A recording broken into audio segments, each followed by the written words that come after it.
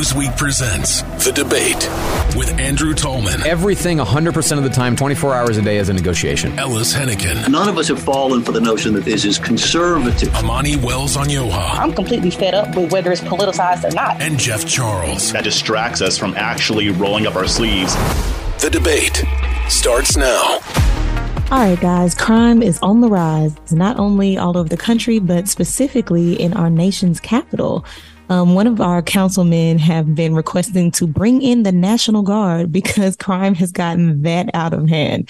The murder rate is up, the homicide rate is up, the sexual abuse rate is up. And a lot of the people being affected by this crime are children. Children are involved and children are the ones being murdered, abused, all of that stuff. It's getting scary over there.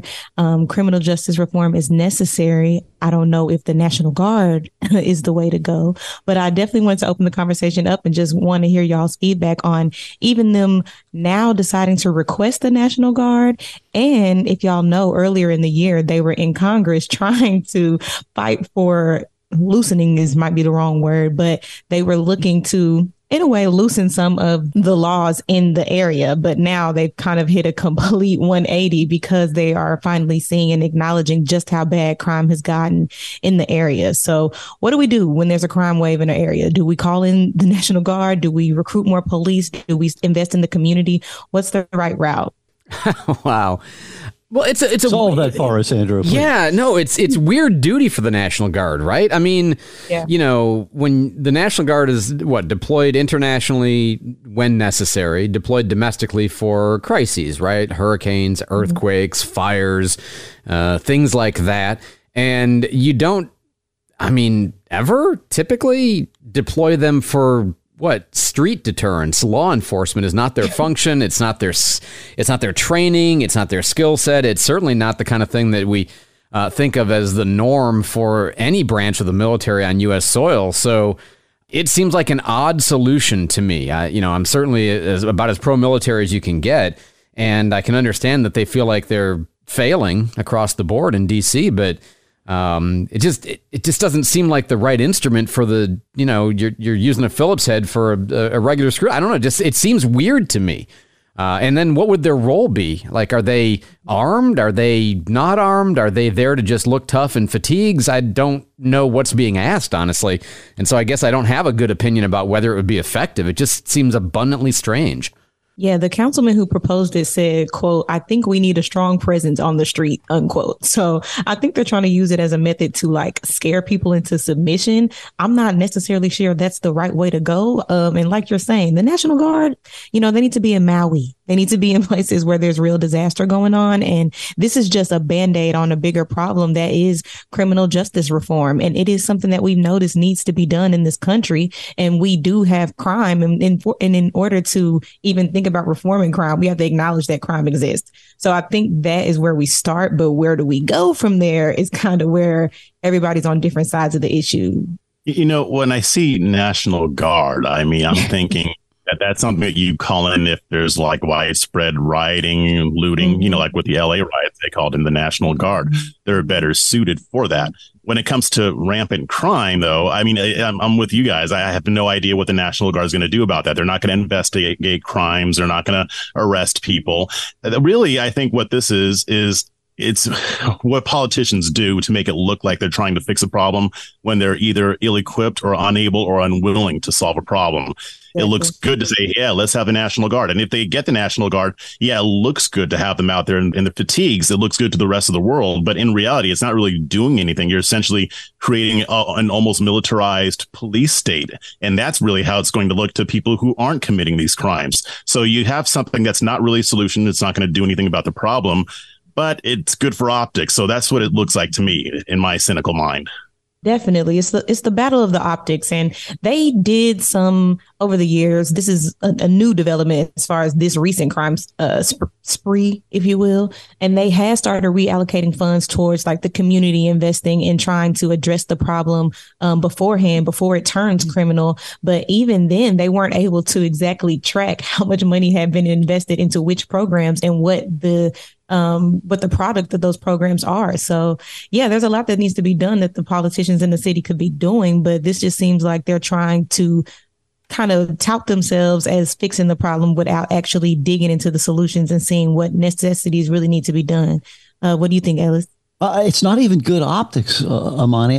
The solution to crime isn't to put more people in uniforms with longer guns on the street. I mean, that's frankly the kind of idea that someone who has no ideas turns to when they're feeling frustrated, which is understandable. I mean, the issues in many parts of America are real, but maybe we ought to try and learn from some of our hard-won experience on the crime issue. Let me just float a couple of ideas of things that I think we've learned.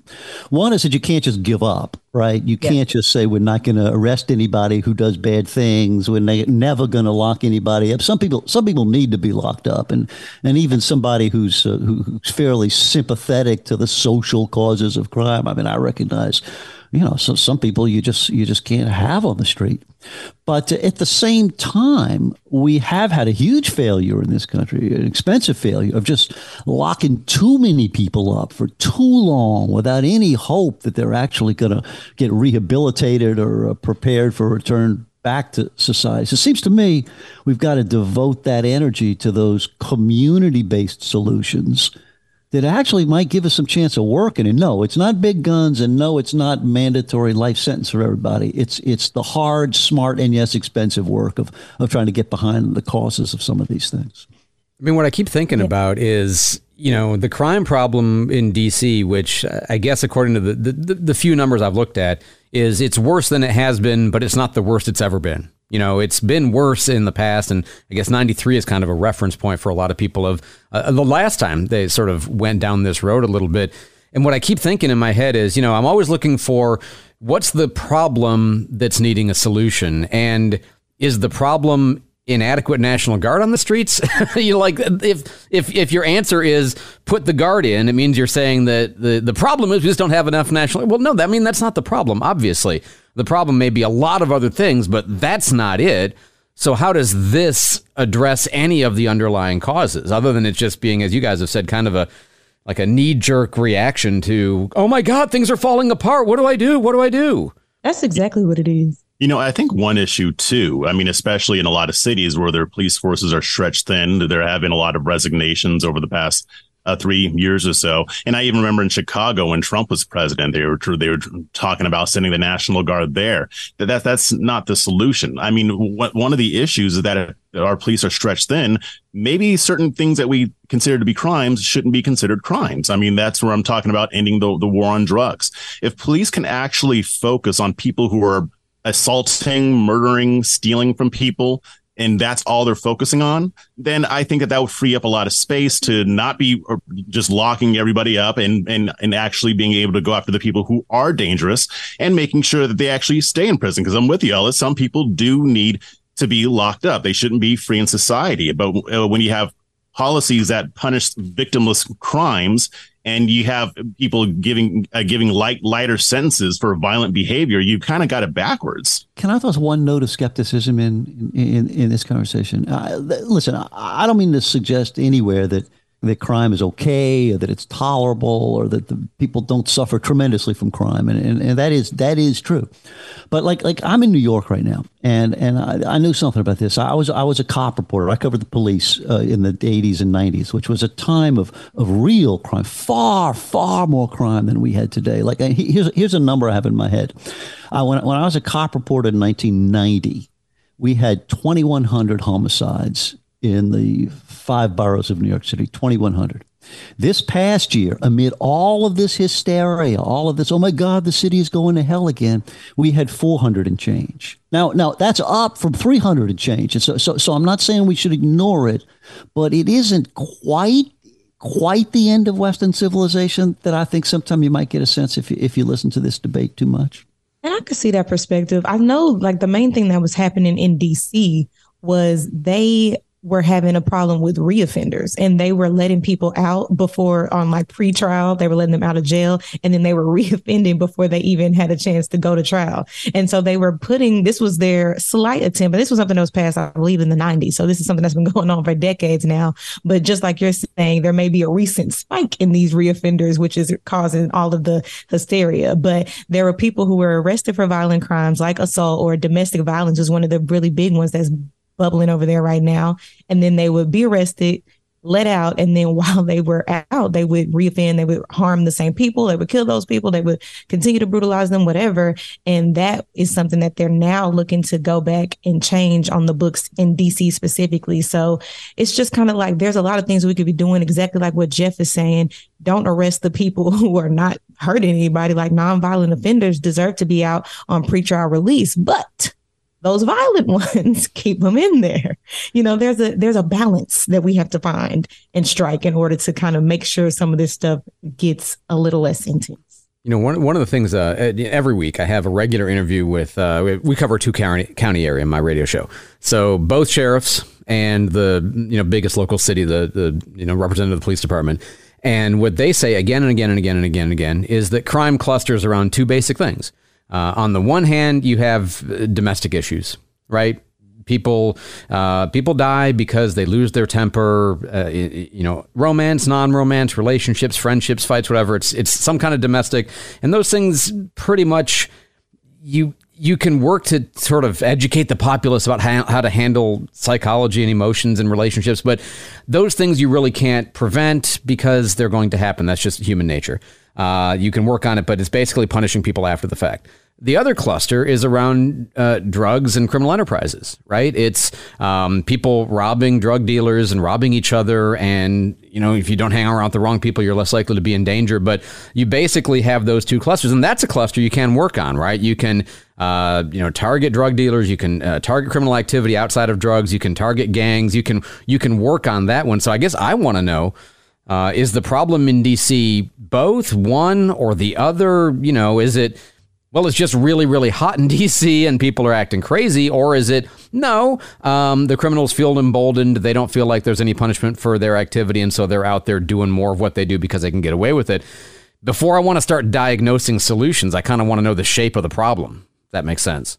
Definitely. And that's what we're trying, not we're as if I'm there, but us as readers and investigators virtually on this issue are trying to figure out. And I think a piece of it is the kids part in the community. I think there's not a lot that they're doing to occupy their time. And a lot of them in that area are getting involved in this criminal activity. Some of it is the domestic stuff, but like you said, some of it is them not having things to do after school, not having the proper resources to invest their time in. So they are getting involved in gang activity or in crime and drugs and what have you. So yeah, reallocating some of the funds from the police department might be a smart thing to do. And that's kind of what they were trying to do before. But at this point, I think there needs to be some sort of repercussions for the actions, but at the same time, something for them to further occupy their time with. How will they go about doing that? I'm not entirely sure. But the National Guard is not the way to go. Yeah, idle hands are the devil's playground, right? And, summertime and teenagers, they're boys, they're bored, all of these things, right? I feel all of those things, by the way. Hopefully I won't be committing any felonies anytime soon. I do think it's time maybe for us as a nation to start rethinking how our police operate.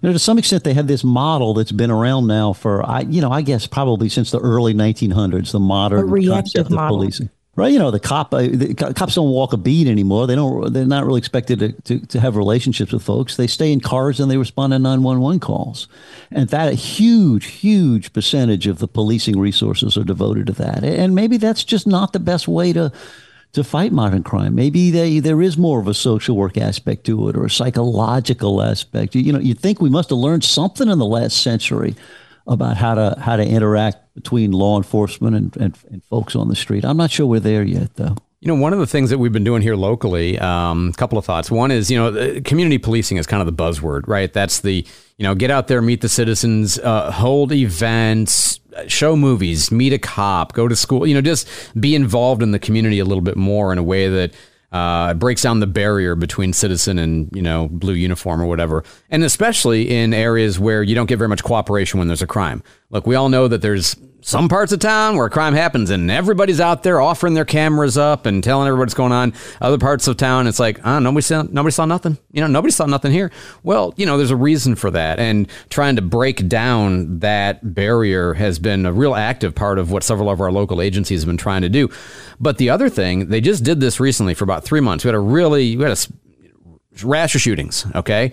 And the sheriff and the county and the city and like public works and sanitation and the power company basically all got together and said, all right, we're just going to fixate on these couple of blocks and we're going to make sure that all of the lights are working. We're going to make sure that we're there cleaning up trash, kind of the broken window theory of the old, 30 years ago, whatever, in New York City.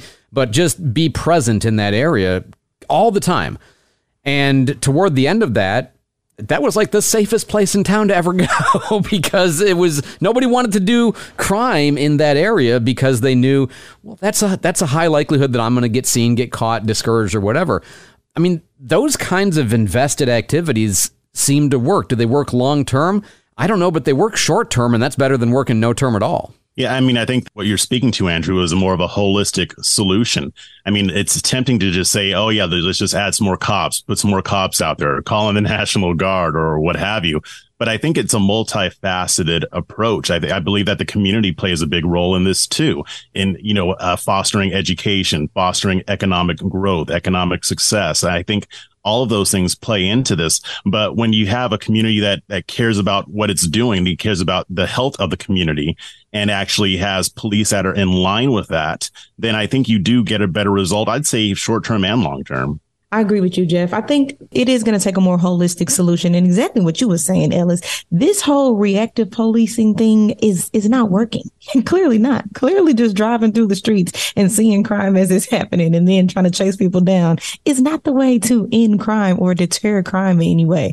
So, yeah, criminal justice reform, there's a million things that need to happen. There's a million different ways, but simply letting everybody go is not going to work. Locking everybody up is not going to work. And then calling in the military is not going to work either. So maybe we should just borrow a little bit from all the ideas minus the military one. I'm sorry, Andrew. We're not calling the military. Oh, no, I'm with you on that. It doesn't make any sense to me. Have a couple of National Guard guys out on the corner with a pop-up card table playing spades to prevent crime. Doesn't make any sense to me either. None whatsoever. So, yeah, back to the drawing board, DC. Down with the National Guard. Nobody's vibing with that. Try again.